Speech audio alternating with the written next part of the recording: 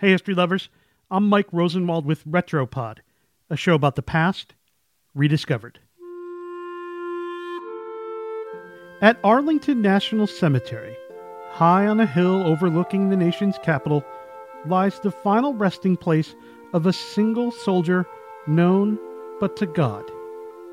The tomb of the unknown soldier. The hulking slabs of marble are hallowed ground. On the side of the white marble sarcophagus are sculptures of three Greek figures.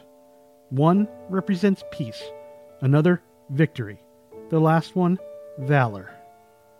Millions of visitors pay their respects at the tomb every year. The President of the United States makes an annual pilgrimage.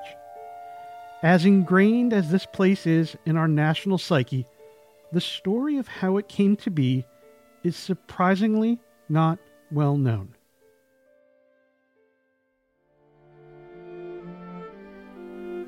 On November 11th, 1921, a funeral unlike any other took place at Arlington.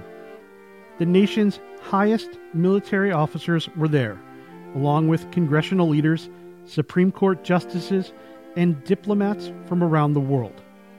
The crowd was so huge that the car transporting President Warren G. Harding had to drive across fields for him to get there on time. Before that autumn morning, monuments to the unnamed dead had always been collective. But the killing technologies of World War I brought new levels of identity-wiping devastation.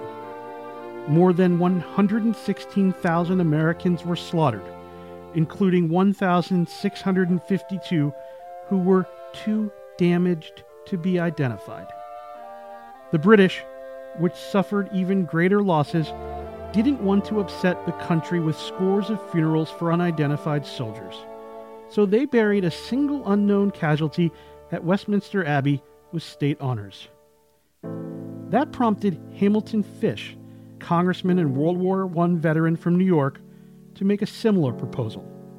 Fish told Congress, "The whole purpose of this resolution is to bring home the body of an unknown American warrior who, in himself, represents no section, creed, or race, who typified, moreover, the soul of America and the supreme sacrifice of her heroic dead."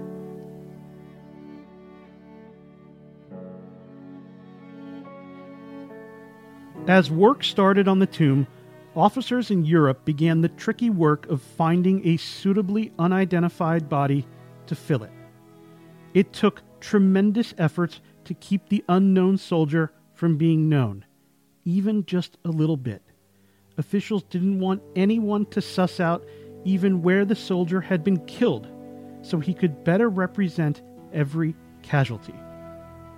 To start, they disinterred 4 sets of remains from American battlefield cemeteries in France and made doubly sure there was no way to get a trace on their identities. No scrap of a letter, no rosaries, no distinguishing marks. The fallen soldiers were taken to the city hall of a small village in northeast France, where their unmarked coffins were placed on shipping crates draped with American flags. A combined French and American honor guard stood post. Early the next morning, an American major shuffled the coffins, putting them on crates other than their own.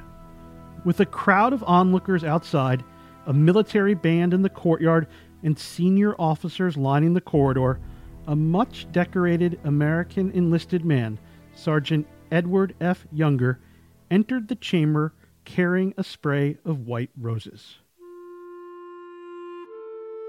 After circling the 4 caskets more than once, Younger placed the roses on one, stepped back, and saluted it. The casket, still carrying its spray of roses, was rolled through the village to a railroad station by army units from both countries. Local widows, many in black, lined the route. The casket traveled by rail to Paris, then to a port where it was loaded onto the USS Olympia, which sailed to Washington's Navy Yard. For the funeral, more than 5,000 tickets were distributed. Following the ceremonies, the soldier was lowered onto a layer of soil from France and a 3-volley salute fired. Nearly a century later, countless flowers and wreaths have been placed before the tomb, laid by presidents and veterans and the simply grateful. Within the stone, beneath the dust of ancient white roses, rests a nameless soldier known around the world. I'm Mike Rosenwald. Thanks for listening. Special thanks to Steve Hendricks, who reported the story for the Washington Post. And for more forgotten stories from history, visit WashingtonPost.com/retropod.